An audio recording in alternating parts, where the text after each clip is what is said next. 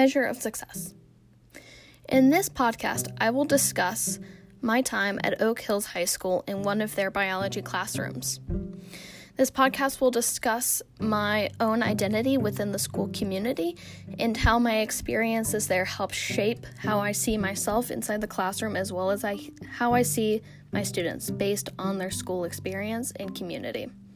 So sit back and enjoy this section of my aught entitled Measure of Success.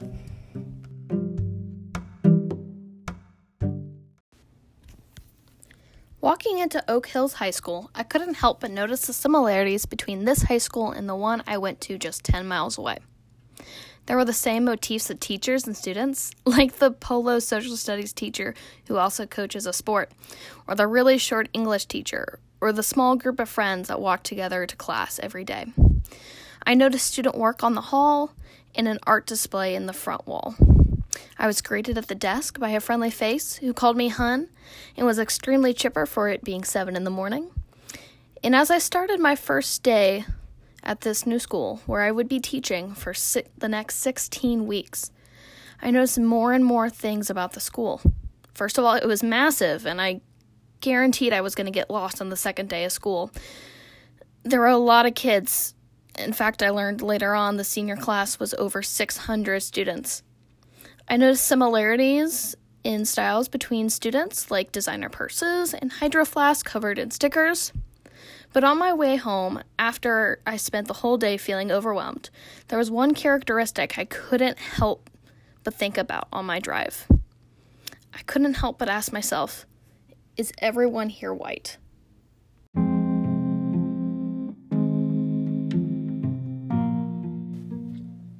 Journal entry, January 27th. I've been at the school for 3 days, and I am still experiencing some culture shock. Out in the hall, I see students who proudly have Black Lives Matter movement stickers and pride buttons. At first, I was excited to see how safe they felt showing those parts of themselves to the world. However, with every pride button or BLM movement symbol I also saw a Trump mask and a Blue Lives Matter gator. Unfortunately, I felt an instant dislike for some of those students, and it took me a minute to realize how bad that was on my own part. If I'm to teach all students, that means students with beliefs I may not agree with politically. All I can do is show them the same compassion and support I do for all other students, and continue to teach them facts and teach them the skills to make their own opinion based on the facts in front of them, and not what their parents say to be true. They need to be able to make their own decisions and allowed to make their own decisions, regardless of where they're from. End of journal entry.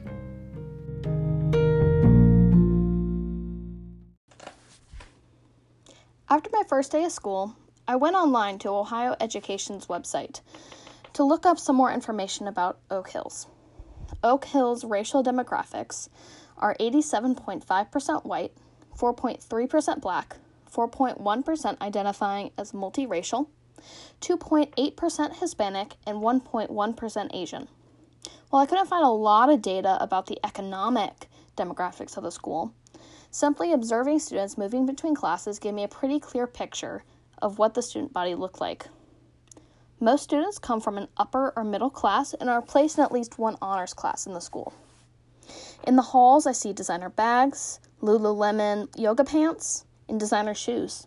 And many students are even privileged enough to participate in multiple sports without the worry of it interfering with any job they might have or need.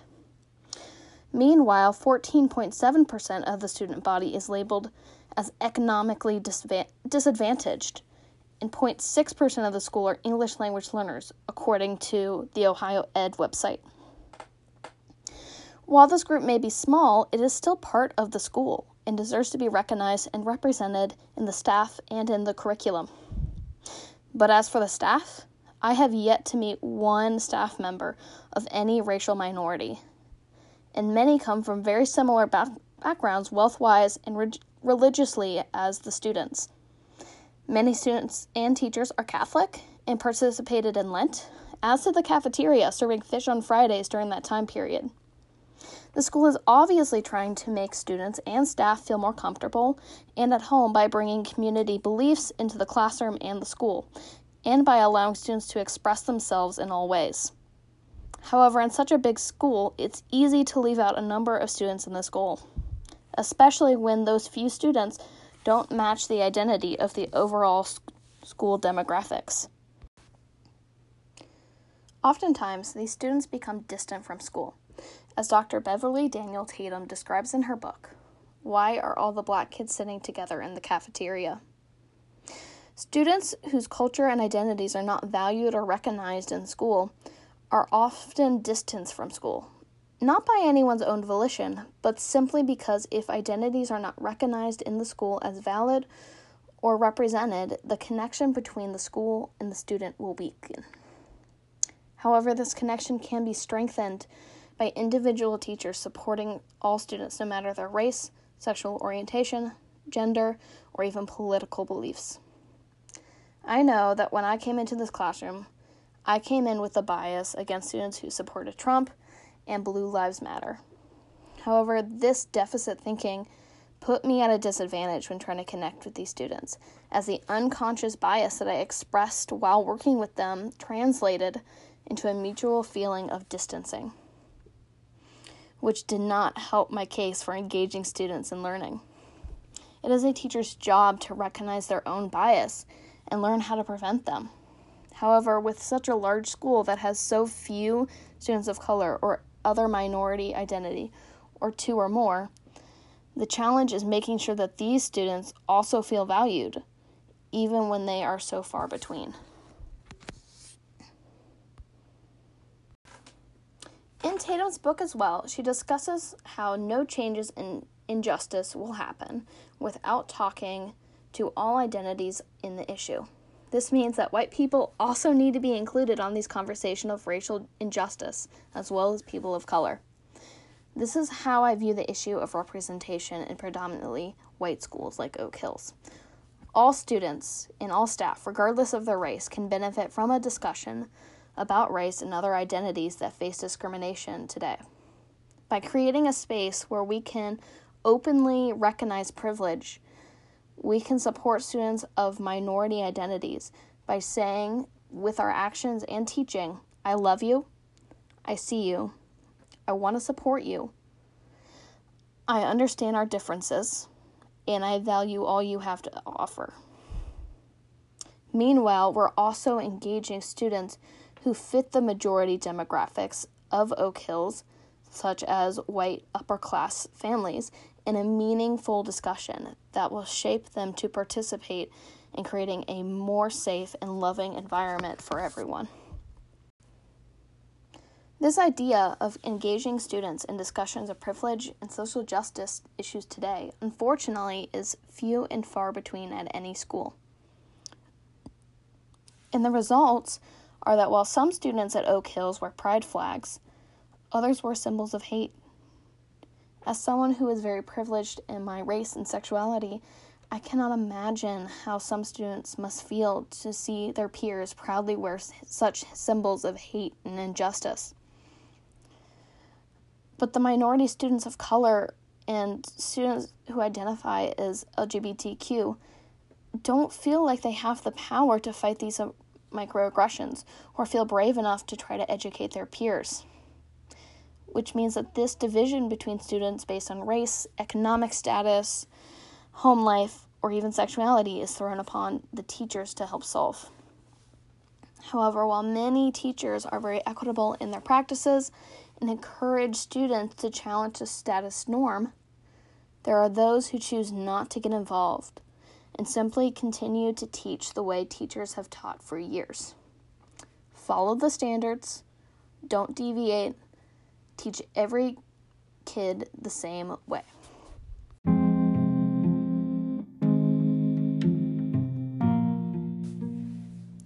Journal excerpt, Wednesday, April 21st. Today we are in the middle of testing, but with everything going on, I have yet to hear one teacher mention the verdict of Officer Derek Chauvin to anyone. Maybe it's just the madness of the week. But why isn't anyone talking about it, good or bad? End of journal excerpt.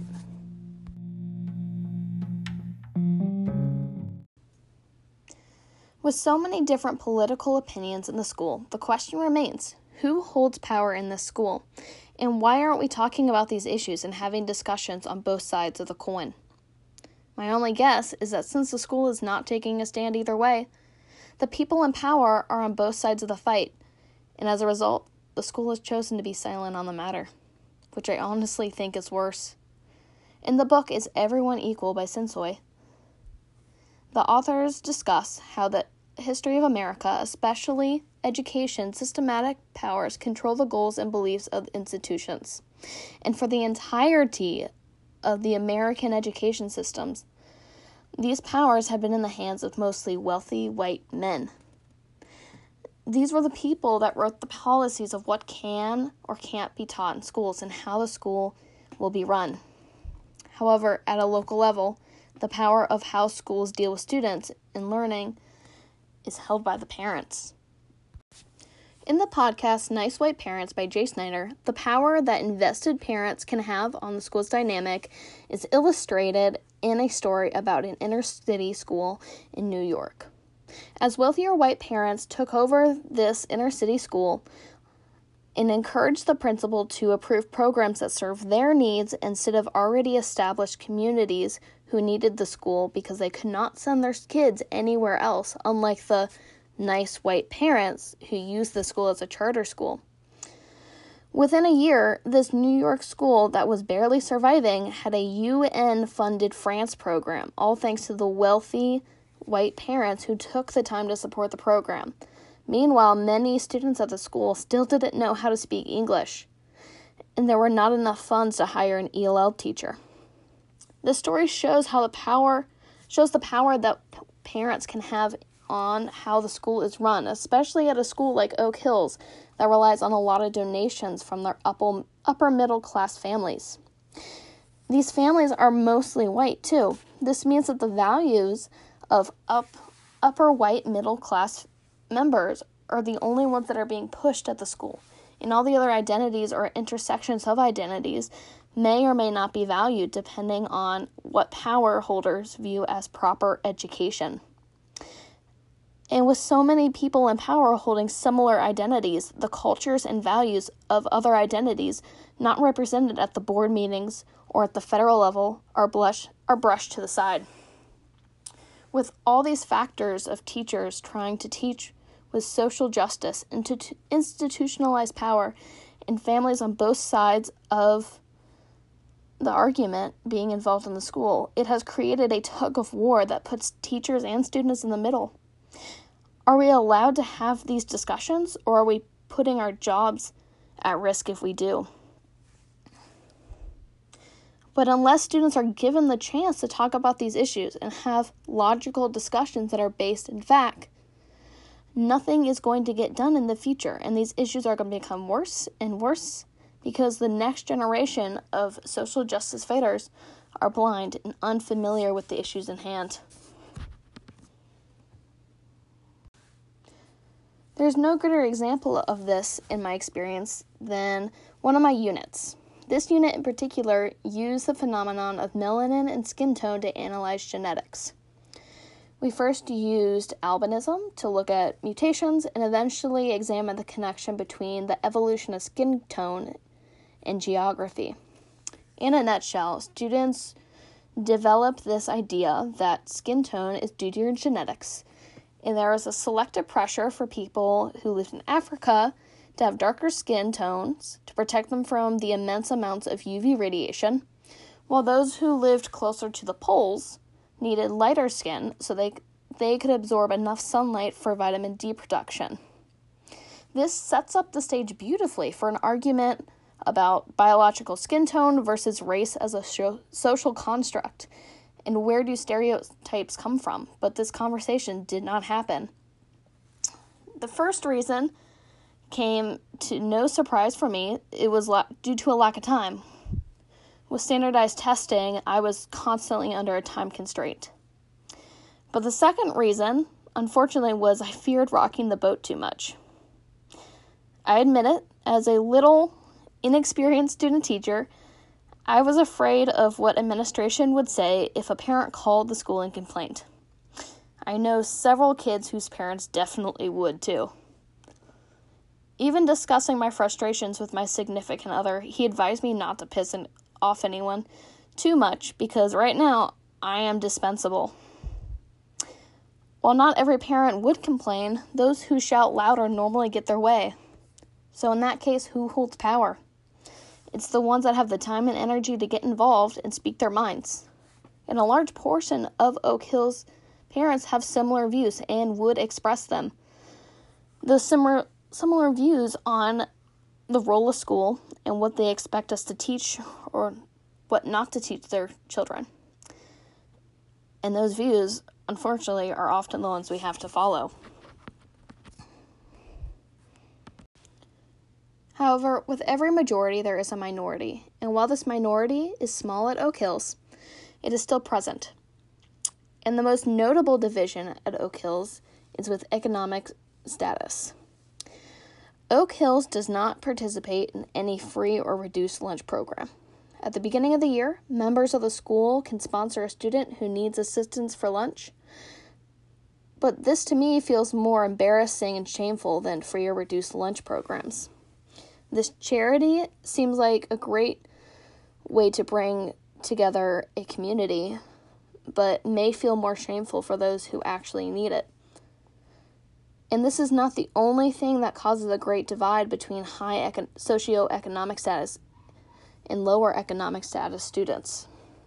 While many students participate in sports every day, attend AP classes that expect 2 or 3 hours of homework every night while thinking about their futures, there's also a set of students who have to work or struggle with food insecurity and have too much stuff to deal with outside of school to really focus on their classrooms. Meanwhile, I constantly get emails about new donors who are providing funds for sports and things like that. But for my students who fall into this category of economically disadvantaged, or even some of my students who are not officially recognized as disadvantaged but are suffering, they don't have the time to participate in extracurriculars or spend time studying for honors or AP classes. I have several students who sleep in class because they worked late that night, or others that are stressing about making money during the summer, all while applying for scholarships because they can't afford college. For many of these students, school is not their first concern. Their first concern is financial, and as a result, their education and grades fall to the side. However, many of my students are also struggling in school in general for many different reasons, but the main one being is that they just don't succeed with the way school runs. For years, schools have run under the assumption that every student is a blank slate, ready to be molded, and they're going to absorb all the information they are given and puke it back up on the paper. While many students can excel at this, many don't. Students are not able to retain information this way, especially long term. While many classrooms like mine are changing the way they view learning and engaging students in more student-centered activities that push students to form their own ways of knowing through critical thinking, some students are still falling behind the rest.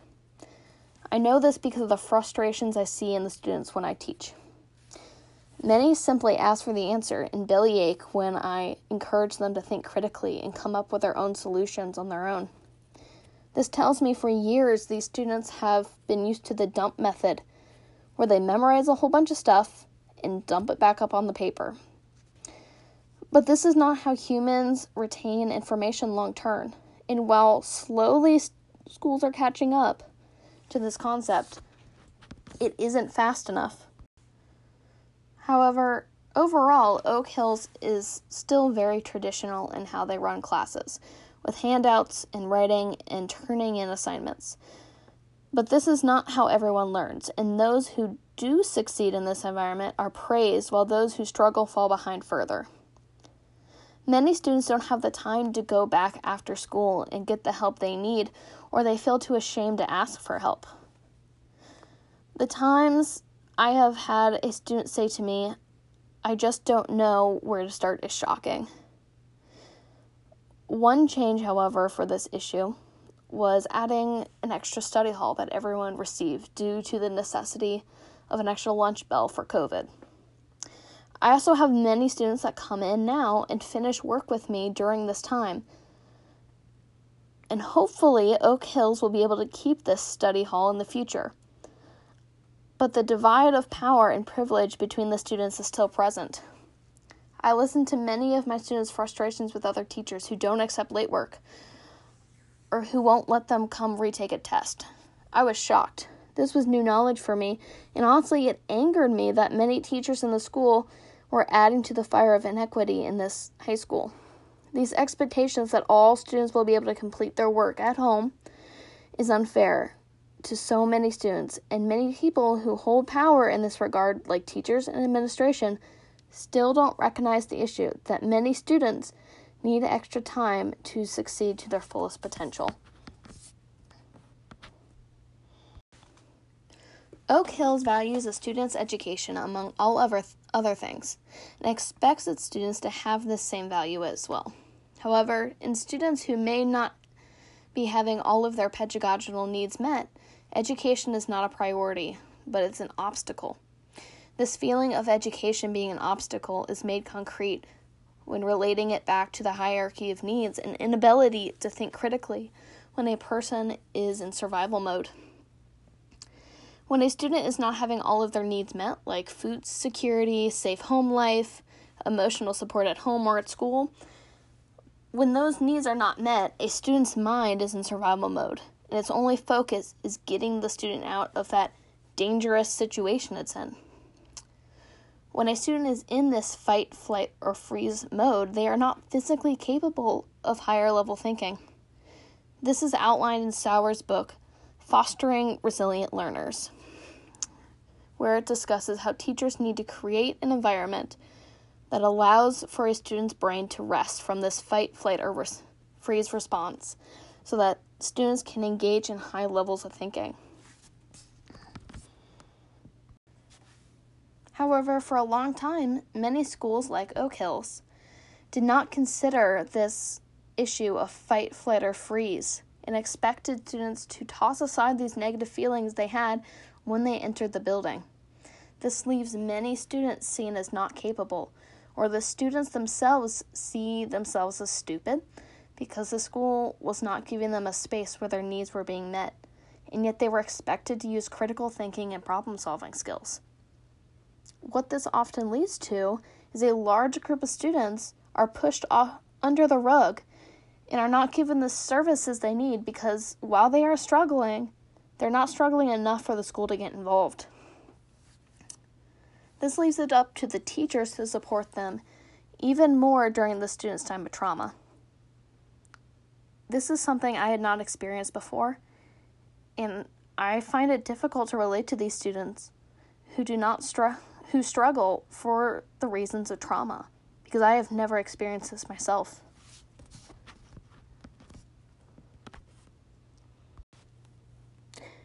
These are the students that are not celebrated at Oak Hills, and they are often swept under the rug. The students that don't feel represented or supported by the school. The minorities that don't see themselves in the teachers or feel as if the school cares about them and what they're going through.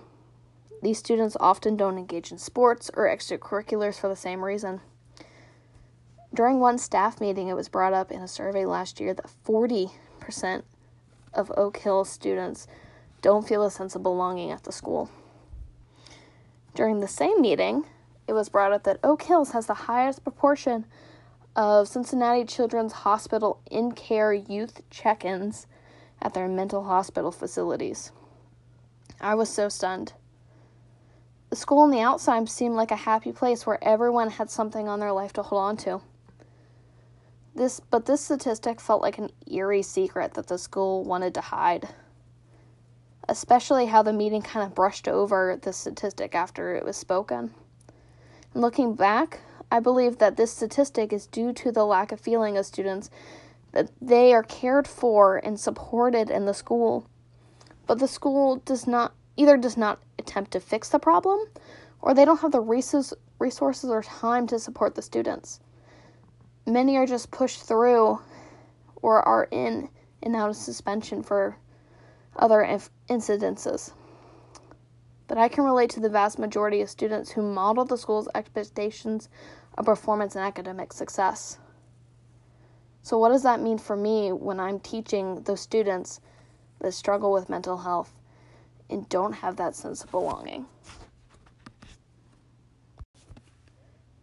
For me, as a cisgendered white female who comes from a home where money was never a real issue, I relate to a lot of my students at Oak Hills. I see myself in many of them as a high achiever, overthinker with multiple extracurriculars on an honors track, and was expected to go to college. I met deadlines, I freaked out whenever I missed an assignment, and I was even second in my class.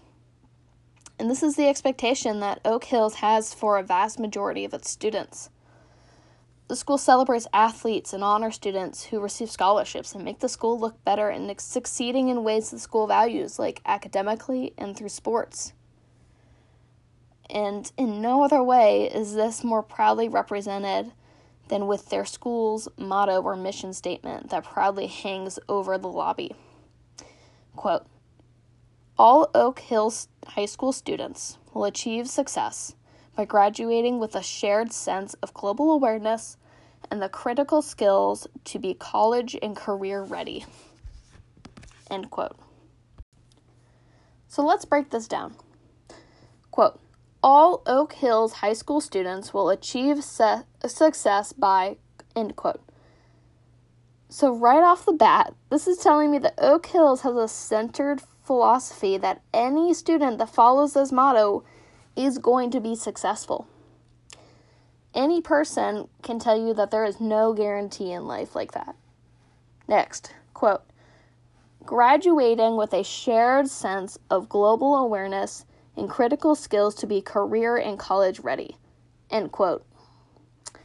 Who the hell decides what it means to be college and career ready or have a sense of global awareness? I'm not saying these aren't great things to achieve, but because of the way the school runs, due to mandates like standardized testing and the bureaucracy, especially when it comes to the underachievers, they are not giving every student the opportunity to reach this. For example, with standardized testing, my level 2 students in 2 weeks before the test learned DNA replication, homeostasis in cells, osmosis, and cell transportation all in 5 days. That does not meet this motto's ideals because of this mandate of testing. These goals of college and career readiness and global awareness are unattainable due to the time crunch. I could have talked about lead poisoning and water with osmosis, or DNA and cancer, or engaging students in data analysis. But there just was not enough time for that. However, Oak Hills needs to continue to present this motto in public image because so much of their funding is due to donors and other people who hold power in the way the school is run. The school actively tries to show the image of a united and high-achieving school.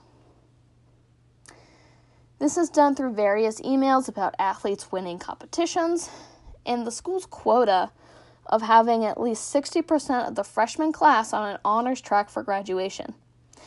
I have tons of students in my honors class that this has hurt. They should not be in honors. They need a slower and more structured pace than honors can provide. But this is the path that the school has pushed on them, as well as their parents. I love school. I love learning about science and enjoy thinking critically.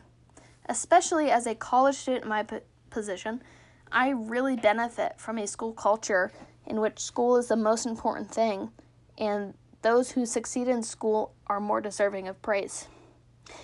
I followed this motto to a T in high school and in college, but I was privileged in my own identity to be able to focus on these skills and school so heavily when many of my peers were unable to. My love of school and my passion for learning would have put me at the top of Oak Hill's list of exemplary students for one reason. I come from a family and self-identity that has the privilege of putting school as my top priority. I personally focus on my grades and was privileged enough to come from an environment where this was encouraged and doable. All my needs were met, and I was socially and emotionally healthy enough to focus on school. This is the ideal situation for any student, and this is the ideal situation that Oak Hills wants all their students to be in, but it's not realistic. When I first started student teaching, I was blinded by this fact. I was so privileged in my own identity of a happy and healthy mental state and safe home, I couldn't imagine any other thing that might be more important than school for high schoolers. But the more I read, the more I realized how blinded I was. The book, The Body Keeps Score, in the book of Fostering Resilient Learners, opened my eyes to the fact that many of my students' lives may be more challenging than mine. I needed to keep that in the back of my mind as I taught.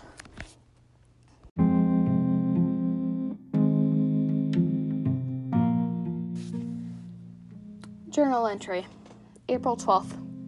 Today I found out that 2 of my students from level 2 are up for expulsion. I'm shocked by one.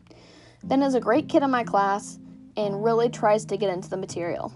Although he's been going through some stuff, he did have to step out in the hallway last week and broke down. He just sat there with his head in his knees. Something was going on that affected him. But Sam, on the other hand, he sleeps during the class and will try his hardest not to do any work. I don't know anything about what's going on with him. He never acts out or breaks down, he just stays quiet. And I honestly think that's worse. And yet with all of this, I don't want to see any of them go. I hate that they are being pushed out and not given a chance to redeem themselves, or that anyone will be there to support them after they're going to be pushed out. I want to support these kids and be in their corner, but I can't do that if they're not in my class. This has also affected some of my other students too. Jordan was so frustrated that Ben was no longer in the class, he slammed his backpack on the chair and vented to me about Ben. So today I let him work with Drake. I figured he's so mad it's probably best to let him work with a friend anyway.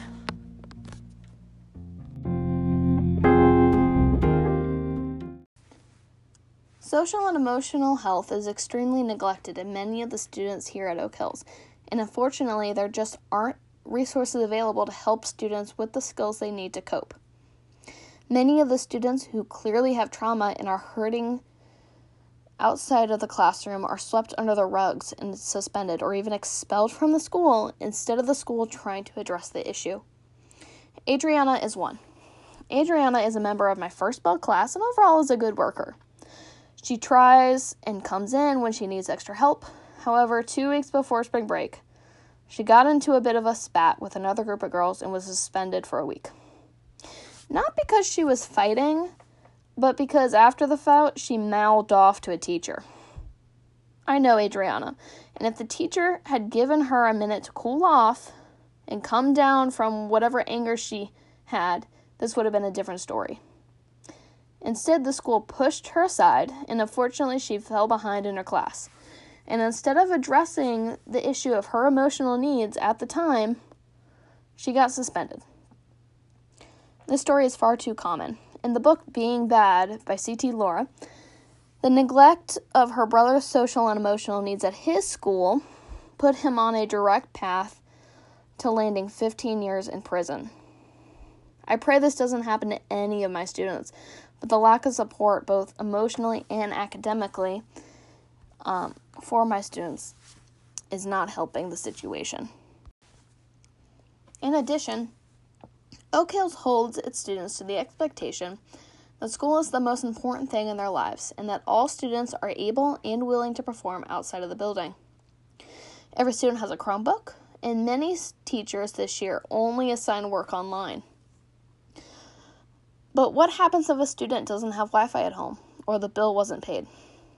What if a student does not feel safe at their home and can't focus on work?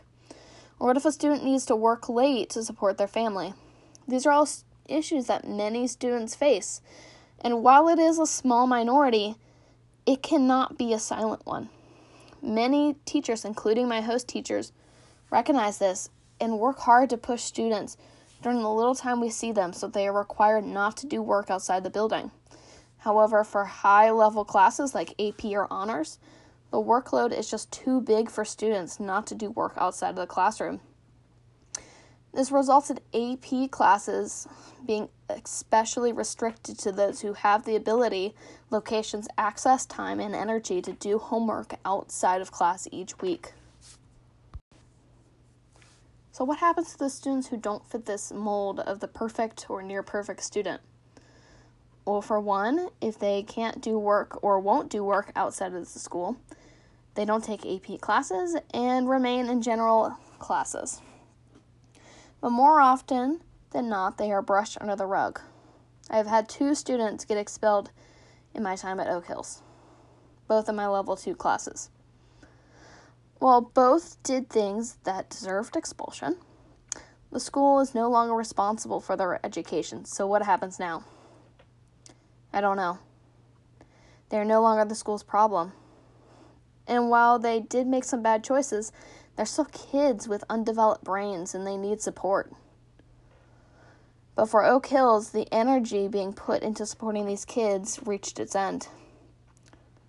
So now these 2, quote, troublemakers with D's and F's are gone from the school, and as the principal stated, are, quote, out of our hair. So now the school is one step closer to being filled completely with students who fit their ideals. One bad kid at a time.